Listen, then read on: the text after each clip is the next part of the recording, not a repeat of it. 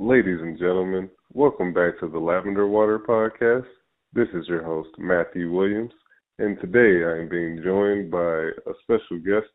His name is Terry Tucker, and he's come here to talk to us today about his journey through dealing with cancer and resiliency. How you doing today? I'm good, Matthew. How are you? I'm fine. I'm a little tired. I work third shift, so this is like a continuation of my job. I remember those days. I used to work third shift when I was a policeman in Cincinnati, so I feel your pain right now. So it's funny you addressed that off the rip, because when we exchanged numbers, I noticed the 513, and I also gave you a 513 number. I was born and raised in Cincinnati. What part, if you don't mind me asking? Well, I was born at the Children's Hospital in Avondale. The family lived downtown. We moved to Avondale. I lived there for like 8 years. Lived in Clifton, St. Bernard, the West Side. Spent a lot of time in the East Side, downtown, uptown, all around. I'm just the mayor of Cincinnati. That's great. I miss Cincinnati. It was a good city. There's a lot of good people there, and I was my partner and I ran the Evanston Walnut Hills area when I was a policeman. Oh, that's where my grandpa's stomping grounds were. Oh, really? Okay. Small world, isn't it? Yeah, smaller town. How do you like Atlanta? Oh man, I really love it here. It's basically Cincinnati with I always describe it to my friends as it's like those sisters, and it's like Atlanta is Cincinnati's hotter older sister. Yeah. I went to college in South Carolina and played basketball. Whenever we would go, play Georgia Tech or something like that, it was always we were going to Hot Atlanta. It was never Atlanta. So it was fun for us to get out and see the big city. Nice. So, what kind of cancer were you dealing with? Or I was are you? Go ahead. I'm sorry. Because we didn't really, I never really do like a pre, thing. I always let it be natural. So all these questions come organically. So are you over the cancer? Are you still dealing with the cancer, or? Still dealing with the cancer. Cancer started back in 2012, so it's been 10 years now, a little over 10 years now that I've been dealing with this. We were living in Texas at the time, and I was a girls basketball, high school basketball coach, and I had a callus break open on the bottom of my foot right below my third toe. And, initially I didn't think much of it because, as a coach, you're on your feet a lot. But after a few weeks of it not healing, I went and made an appointment and saw a podiatrist, a foot doctor, a friend of mine. And he took an x-ray and he said, "Terry, I think you have a little cyst in there and I can cut it out." And he did. And he showed it to me. It was just a little gelatin sac with some white fat in it, no dark spots, no blood, nothing that gave either one of us concern. But fortunately or unfortunately, he sent it off to pathology to have it looked at. And then 2 weeks later, I received a call from him. And as I mentioned, he was a friend of mine, and the more difficulty he was having explaining what was going on, the more frightened I was becoming, until finally he just laid it out for me. He said, "Terry, I've been a doctor for 25 years. I have never seen the form of cancer that you have. You have a rare form of melanoma that appears on the bottom of the feet or the palms of the hands. And because your cancer is so rare, he recommended that I go to MD Anderson Cancer Center, which is probably one of the best, if not the best cancer center, certainly in the United States, if not the world, to be treated." And so that started my 10-year journey through cancer. Well, I guess this is a good time, or it's okay. So basically, I lost a brother to cancer. He was 7 years old when he passed away. This was 2014. I believe he had started dealing with it in 2012. It was really bad. There was a Make-A-Wish trip to Disneyland or Disney World, the one in Orlando. Okay. And then, that was like the summer of 2014, and then by like the fall of 2014, he passed away. Do you remember what type of cancer he had? I don't remember the name, but I remember that it affected everywhere that there wasn't bone, I believe. So it was like everywhere. There was like a point where they said he was cancer free, and then it came back. Yeah, that's the terrible thing about cancer, and it secretes a protein that hides itself from your immune system, and that's why it proliferates. It expands and goes everywhere, and because your body doesn't recognize it as something that is foreign and that shouldn't be there, so it doesn't attack it. As a matter of fact, right now I am on a clinical trial. I have tumors in my lungs now. I'm on a clinical trial that does nothing to the cancer, but what it does is it unmasks, it removes that protein so that my body can say, oh, hey, that's cancer. That doesn't belong here. We should go, my immune system should go attack it. And I'm having some success. It's keeping the cancer stable. I still have tumors in my lungs and that. But I mean, for right now, I'll take anything I can get. Right. Man, this is a heavy conversation for the morning. I appreciate you coming through and sharing. No, hey, I appreciate you doing this after working all night. So. It's really no thing. You kind of get used to being a zombie after a while. You're right. I'll kind of pick up from where I left off with being treated at MD Anderson and kind of give you the rest of the story. I had initially had a surgery to remove the tumor on the bottom of my foot, and then another surgery to remove all the lymph nodes in my left groin because they had done a biopsy, and there was one of the lymph nodes that had a microscopic amount of cancer. So they recommended that I have all the lymph nodes removed. So I did. And then when I healed, my oncologist, my cancer doctor, put me on a weekly injection of a drug called interferon to help keep the disease from coming back. It was not a cure. It was just really we're going to try to hold the disease off until more treatments are available. And the side effects of interferon for me were that it gave me severe flu-like symptoms for 2 to 3 days every week after each injection.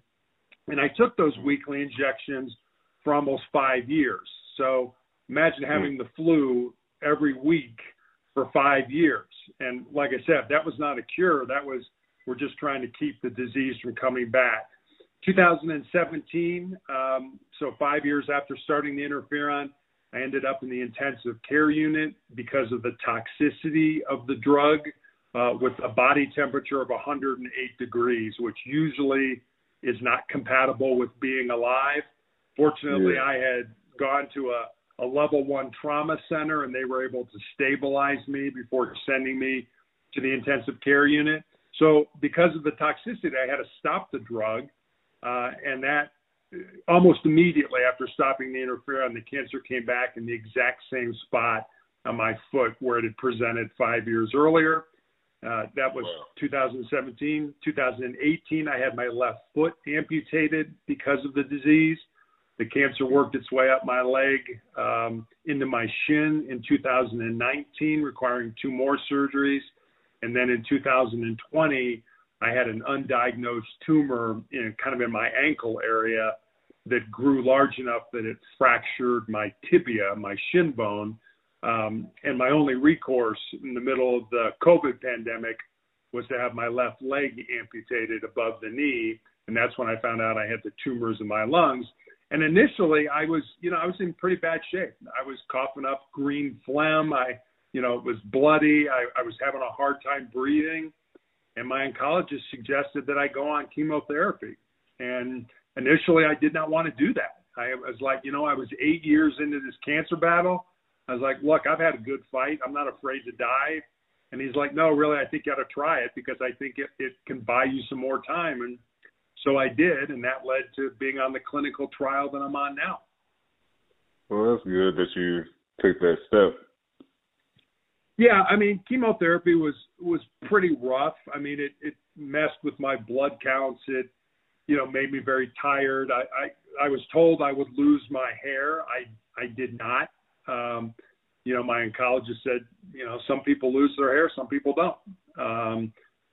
So I didn't lose my hair, but it was very hard on my body. It made me tired. It made me nauseous. I didn't have much of an appetite, things like that. So I did that, I don't know, for maybe a year or two. And then my oncologist said, hey, look, I've got this other drug combination that's a trial, but I think it might help you. Do you want to, you want to take a shot at it? And, I mean, that's chemotherapy is working to a point, and then you make the decision, well, I'm going to stop it, and I'm going to try this experimental drug that we don't know what's going to happen.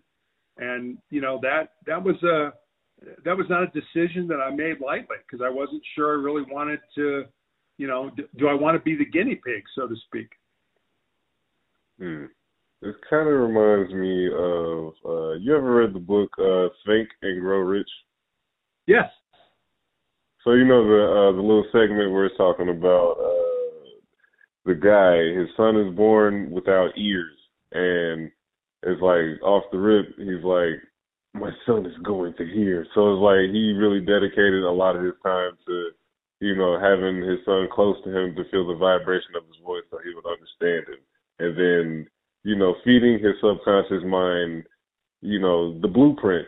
And then the child was successful, went through high school, no problem. And then in college, there was this trial of this experimental, like over the ear kind of like headset for hearing. And, I think like he went through like 2 or 3 of these kind of like trials before like the one actually came through that worked for him. And then it went and helped other people.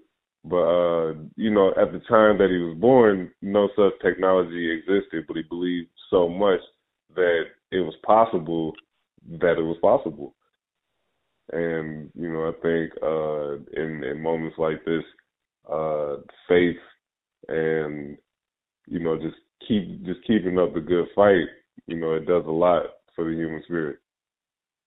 You're absolutely right. It really does. And I think so much of, what we deal with, it affects our physical body, but it's really our mind, or our mindset that is something we have to really concentrate on. I remember when I was growing up, I think it's safe to say that I'm probably significantly older than you are, but when I was growing up, there was a basketball coach at Indiana University by the name of Bobby Knight. And Knight had a saying that said, mental is to physical as 4 is to 1. And so here's this great coach teaching, premier athletes to use their bodies to be great basketball players. But what he was really saying with that quote is that your mind or your mindset is 4 times more important, than anything your physical body is ever going to do. So, yeah, I mean, it's hard to, I think in a lot of cases, especially when your body is hurting, it's hard to keep that mental resiliency. It's hard to stay focused and stay positive because, pain kind of tends to rob you of your ability to be strong, to be resilient, to hang in there. And it's just something you got to work at. And it's not an easy thing. And a lot of people don't do it or can't do it.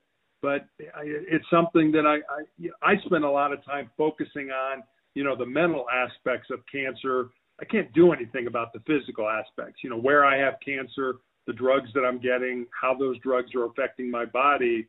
are things that I really don't have any control over, but I have control over my mind. I used to tell my basketball players when I was coaching them that, the only two things that you have real control over in any circumstance in life are your attitude and your effort. And so I spent a lot of time trying to stay positive. And, I made a decision early on when I got cancer that I would not take this out on a doctor or a nurse or, somebody that was trying to help me, because it wasn't their fault I got cancer. But, there were days where you feel terrible. And, you don't want to be polite. You want to lash out. And so it takes a lot of mental fortitude, for lack of a better word, for, to kind of stay positive and be kind to the people that are trying to help you. Are you familiar with the Serenity Prayer? I am. Then you definitely exemplify what's going on with that. Because it sounds like your battle is really difficult. It sounds like at every twist and turn there was something new affecting you, but here you are today, telling people, informing people, spreading awareness, and here, 10 years in. I know it's definitely something. Melanoma, when I was diagnosed 10 years ago, was almost a death sentence. I mean, there really were not a lot of treatments to help people with melanoma, and people don't realize how serious the disease is. And I remember when I started on this clinical trial, I started on it with two other people. Now, we didn't know each other initially because of certain laws. They're not allowed to tell you who else is on the drug and stuff like that. But we figured it out. We were at the doctor's office at the same time. We were getting treatment at the same time. And so we kind of became friends. And last year, those friends both died.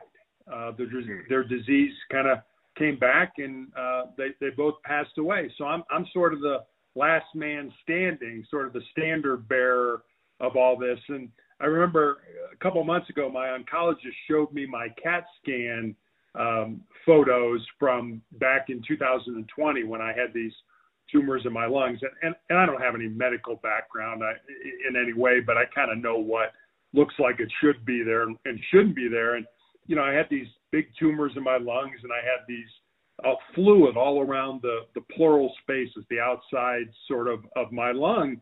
And I remember looking at my oncologist, and I said, how was I alive? And he kind of smiled and shook his head, and he's like, I don't know. Which kind of says to me that I guess God's not done with me yet. It's not my time. So I'll just keep going, as long as I can. Well, I truly appreciate your presence today, because this is a really powerful story. Thank you. So, what do you see? Where do you see the future with all this being said? Where do you see life going? How do you plan to just keep on living and making the most out of your life? Yeah, that's a great question. I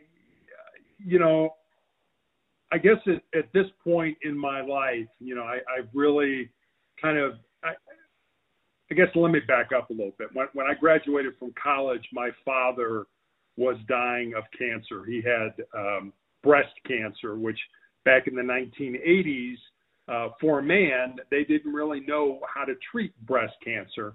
And not to mention the fact that he had waited until he was in the final stage of the disease before going to see a doctor. So, they pretty much sent him home to die. But he lived another 3.5 years, and I believe he did because he had a purpose in life. He worked in real estate, and so he worked up to 2 weeks before he died. And I sort of filed that in the back of my head, figuring, well, someday it's going to be my turn in the barrel, so to speak, that I'm going to have to deal with sickness or disease or whatever it was.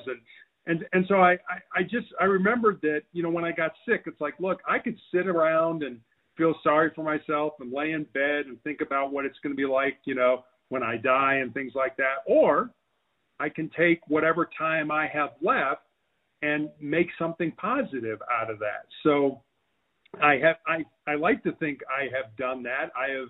I've probably been a guest on more than 500 podcasts all over the world where I've talked about, this cancer journey that I've been on. I wrote a book in 2020 after I had my leg amputated, called Sustainable Excellence, the 10 Principles to Leading Your Uncommon and Extraordinary Life. I've just started a membership program around the book, and I'm thinking about writing another book. So I'm trying to put as much, I guess, goodness, positivity, inspiration, love, whatever you want to call it, back into the world with whatever time I have left. So I don't know how that's going to be. Like I said, I was in the same boat with two other people who passed away last year. I mean, that certainly could have been me just as well. But like I said, I guess God's not done with me yet. So I'll keep doing what I think he wants me to do. Hey, that's a self-aware person right there. I like that because it's been a strong belief in my mind that no matter how young or old, people don't leave Earth until their purpose is fulfilled in some way, shape, or form. It may not be their personal, goal for their purpose, but God's purpose for them. And, it's God's timing, and it's beyond us. And sometimes it's, but it's part of the plan. And we got to make the most of it while we're here. And that's why we're here today. I couldn't agree with you more. But I've seen so many people that, the way I describe it is, a lot of people live a casual life. And as a result of that casual living, their goals, their dreams, their aspirations become a casualty of sort of that unplanned living. And I don't think a lot of people spend time thinking about, what's my purpose? Why did God put me on the face of this earth? And what am I supposed to do while I'm here? And, a lot of times people just kind of muddle through life. And then when it comes to the end of their life, those seem to be the people that want, hey, I want another month or another year or whatever. And by then it's too late. And, I always tell, especially young people when I speak, that if there's something in your heart, something in your soul that you believe you're supposed to do, and it scares you, that you should go ahead and do it.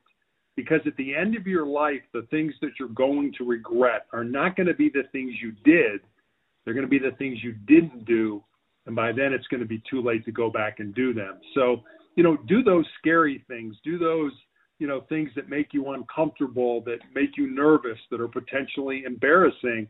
And do something every day that makes you uncomfortable, because it's in doing those things, that those small things every day, that when the big things in life hit us, and, they hit us all. We lose somebody who's close to us. We get laid off from our job. We find out we have some kind of an illness or a chronic disease. And, we are like, hey, what do I do here now? And that. So I think it's important for all of us to find our purpose in life and to live it. And I guess I'll end with this, or make this the last point here. A lot of times we think our purpose in life has to be our job, what we do for a living. But it doesn't. I mean, our job, could be something that's over here that we do to pay the bills, but our purpose is to volunteer or to coach or to do a podcast or to write or whatever it is in your heart. So I always suggest to people that they kind of follow their heart. And if they do, I don't think you're really going to go wrong. Yes, sir. Yes, sir. Those are good words, good, powerful words. Cause it's like, I'm 31. At the point of the release of this podcast, I would have turned 32. So I'm 32. But okay. It's like, in the 30s, a lot of my friends, have already been, here.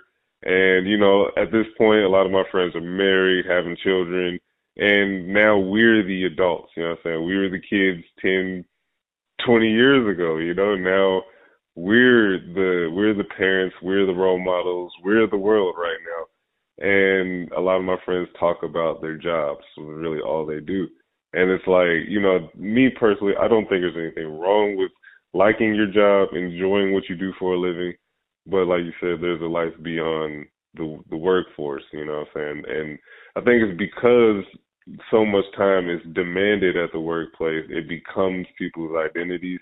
And it's like, even with trying to build a brand and be an entrepreneur, it's like, I understand because I'm living it, how much time it takes up, but it's like at the same time, there's a separate entity of Matthew Williams from his clothing brand, from his whatever other venture, you know. And I like to keep it that way. It's like, I don't want you to think about clothes every single time you see me. It's like, hey, I like TV shows or whatever. I like video games. I don't want to talk about clothes right now. That's the job, you know. It's a fun job or whatever, but it's like, you know, at the end of the day, it's like there's a whole life outside of earning this money that's not worth anything in the wild, you know, where you can't go up to a rhinoceros like, don't kill me, I'll give you $100. You could, but I don't think the rhinoceros will take it from you. That joke. Right. Sorry. No, you're absolutely right. I mean, we spend a lot of time chasing things that, you know, I've always believed people were born to live an uncommon and extraordinary life. And that has nothing to do with, you know, how much money you make or what kind of car you drive or where you live. I mean, we're not all born with the same gifts and talents, but we all have the ability to become the best person that we're capable of becoming. And I think that's an important distinction, because people think that, well, if I have a lot of money, or, you know, if I drive this kind of car, or if I live in this area, then I'm successful. I've arrived. I've made it. Whatever you want to say, and that's not necessarily the case.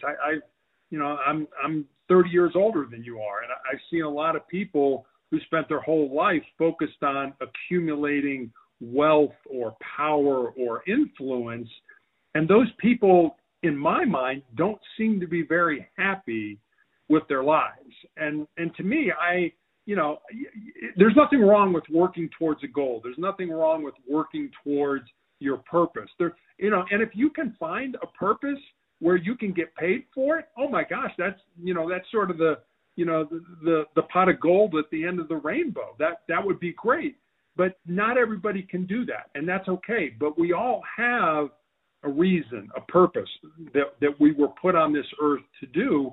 And I think it's important for all of us to look for that purpose, to keep an open heart to do that. And then once we find it, to use our unique gifts and talents and live that purpose. So I couldn't agree with you more. I mean, so many people get caught up in, well, this is success. And, you know, we set goals in our lives, but what many of us fail to do is we don't set values first. You know, what do we believe in? What is important to us? What's in our heart? What are we willing, you know, to give our lives for? And once we've determined those things, it's a whole lot easier to set goals. But if we're just setting goals in a vacuum where they're not being supported by what our values are, then those goals end up a lot of times being very empty. So it's a really crazy phenomenon of synchronicity right here, where you said the foundation of it is setting your values and boundaries and standards. And the very first episode of Lavender Water Podcast was called Values, where we talked about the things we value and, you know, people's relationship with what they view as success. Because I remember in the 6th grade, I had this teacher, Miss McKay, and I don't remember much of the school year with her, but I remember this one conversation she had with us, and she was talking about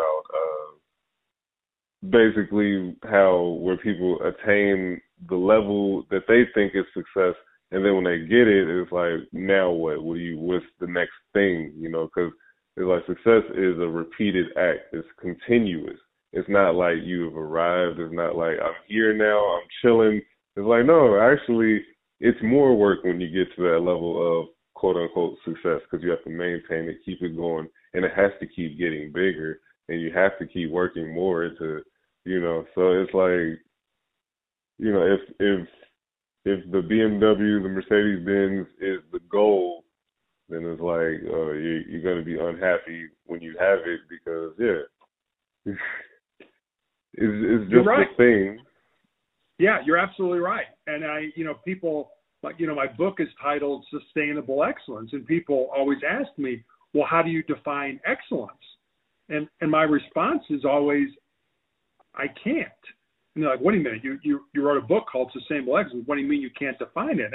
And what I try to explain to them is, you and I, Matthew, may be looking at the same thing, and you may say, hey, that person or that thing is excellent. And I may say, yeah, they're good, but I don't think they're excellent. So, excellence, kind of like beauty, is in the eye of the beholder. I mean, we all have to define excellence for ourselves. So I can't give you a blanket definition that says, well, this is excellence. And then, once you define what excellence is, once you achieve it, what do a lot of people do? They sort of sit back, put their feet up on the desks, pour themselves a drink, and they're like, hey, I've arrived. Look at me. And then what happens? 6 months or a year later, somebody passes them up. Because just as you said, and just as your teacher said to you, if you get excellence, in order to sustain it, you have to continue to innovate. You have to continue to change. You have to continue to look at new ways to operate your business and to grow it. And if you're just doing the same old thing, well, somebody's going to figure out how you did that, and they're going to figure out a better way to do it, and they're going to surpass you. So I think your teacher was absolutely right, and it sounds like you certainly learned a good lesson from that conversation with her, that, you can't just sit back once you think you've obtained what you want, because, you're going to be very disappointed, and then all of a sudden somebody's going to be better than you, and, you'll be kind of licking their dust, so to speak, as they pass you by. Right.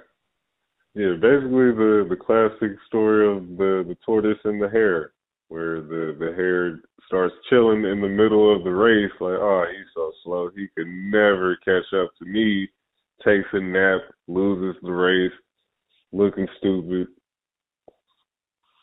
Yeah. I mean, and that's a great example of consistency. Just stay in the course. I'm just going to hit it every day. I'm going to get better every day. Jerry Rice was a San Francisco 49er football player, Hall of Famer.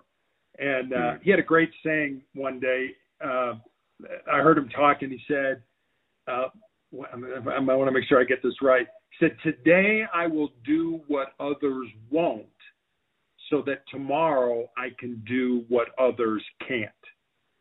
And I think that's, that's exactly what you were saying. I mean, it's like, hey, I'm going to do this today because you're going to stay in, you're going to sleep in and have a good time. I'm going to be out here working. And then tomorrow, when you need to be able to do this, you're not going to be able to, but I am, because I was here putting in the time, putting in the work.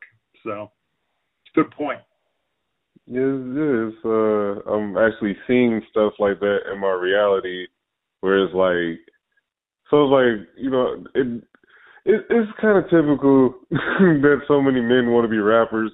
So like 10 years ago, I was really trying to be a rapper. A lot of my friends were trying to be rappers. But the thing about it was, like, I wasn't just rapping, but I was making the beats. I was recording myself. I was creating my own graphics and cover arts and stuff. And these are things that I saw that other artists couldn't do. Like, I just feel like I just need to be able to rap. Like, everyone else need to take care of it for me. And it was like, I don't know. So it's like 10 years later, where it's like now I'm applying all these things that I learned from trying to be a rapper to graphic design and business and stuff. And then it's like associating with people from back then, asking me how to do these things they should have learned those 10 years ago. It's like, oh man, we got NFTs and cryptocurrency out here. You're going to get eaten alive. Like, you got to learn this stuff. Like, like it's not an easy thing to learn. Like you had the time 10 years ago. Now we're 30. It's harder for us to learn things. We don't smoke and drink so much. Like it's getting different, you know. And it's just some people will have the edge because they take the extra time. Like stories about Kobe Bryant where they'll be like, oh yeah, I got up at 9 a.m., went to the gym. Kobe was leaving the gym. He was already there. Like, oh, yeah, he was getting up early and dedicating more time and then fitting in more time in the day to train to get that edge. And then he was learning his opponents and, he was really mental about his craft, you know what I'm saying? So the casual person in that environment can't last. It can't possibly last when that person is that overly dedicated. You're right. I don't know if I mentioned this earlier. I played basketball in college, and my daughter got my height. And I remember in the summers, I would work out with her when I was a basketball coach, and we would get up and we had a rec center that was close to our house, and so we would go to the rec center every morning. And, we'd be there at it wasn't even crazy early. We'd be there at 8 o'clock, say, we'd had breakfast and all that kind of stuff. And we'd work out for 2 or 3 hours and we had the entire gym to ourselves. And there were so many times when I thought about what you just said, where it was like, where are all the other, players that are wanting to be good, want to be good next year? Where are they? Are they sleeping in? Are they playing video games? Are they doing that kind of stuff while we're here in the gym working?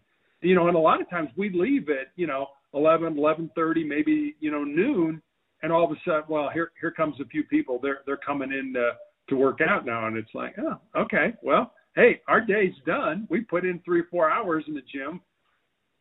How many days are you going to do this? Where, and as a result, our daughter got a scholarship to play basketball in college. So, you put in the time, not always, but a lot of times, you're going to get the positive results that you want. Yes, sir. Yeah, I believe that as long as you work towards something, you'll build progress towards the goal. And if it's not the specific goal you want, you'll be redirected to something even better than you thought. Yeah, that sounds like what your rapper story is. You didn't become a rapper, but you learned all these things that other people didn't learn, and now you're able to use that to help other people. That's, some people might look and say, hey, I failed. Well, did you fail or did you learn? If you learn things, then you didn't fail. Yeah, because, man, I can't say that I failed, and I'm doing better things. I'm doing more constructive things now than I was 10, 15 years ago. Yeah. I think a lot of that comes with age and wisdom and maturity and that. You learn what's important. You learn where your interests lie, and, you play to your strengths. This is what I'm good at. This is what I enjoy doing, so I'm going to do that. And if you can find somebody that will pay you to do that, where you can make a living, that's even better. So yeah, it's a simple philosophy, but it's one that seems to sort of get away from people, and I don't quite understand why. I think a lot of simple things kind of escape us, and when they put the rat race around us, it's like you feel like you only have the time to eat, work, sleep, and shower. Everything else, feelings, no. Wants, no.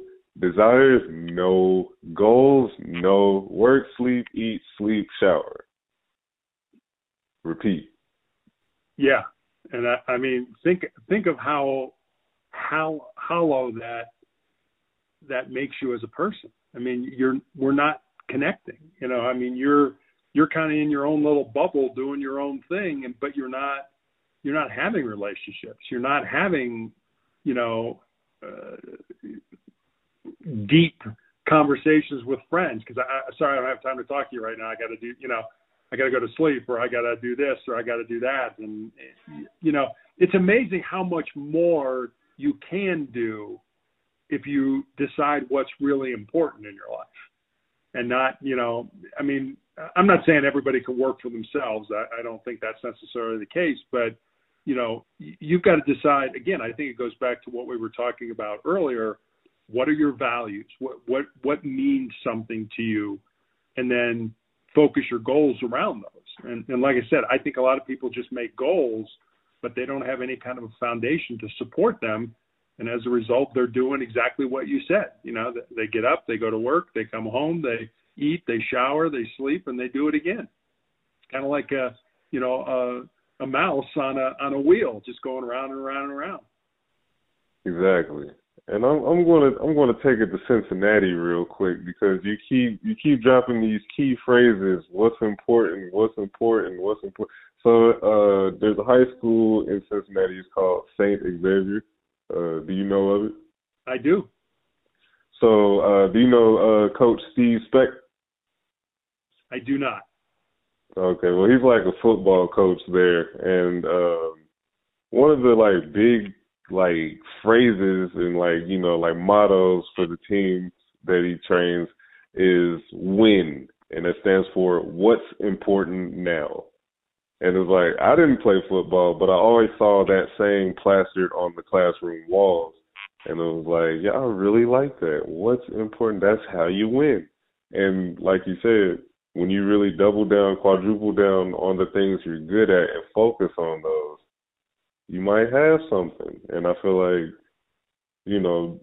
that's what I'm really doing in life right now. Is okay, I'm doing what I have to do for money, and then allocating all of my free time to building this dream. And that's important. It's important for all of us to have dreams, to have goals and things that we want to do. And again, I think it goes back. If you define your values, your goals, your dreams kind of fall into place because obviously if you didn't like chemistry but you had to work in chemistry, you probably wouldn't be very happy. But if you really liked chemistry and you had to work in chemistry, you'd probably find that enjoyable. So I think it's important that we determine. And I'm going to mess this up. There was an architect way back in the 1950s. His great name. His name was Buckminster Fuller, and he had a saying about people when they would ask him about what their lives should be. And I'm going to mess this up a little bit, but I think I'm going to get the gist of it. He said, what's out there that I either have an interest or some talent for that if I don't do it, won't get done. And that's what he would tell people. It's go find that. Go find that thing that's out there that interests you or that you have some talent in doing that if you didn't do it, wouldn't get done.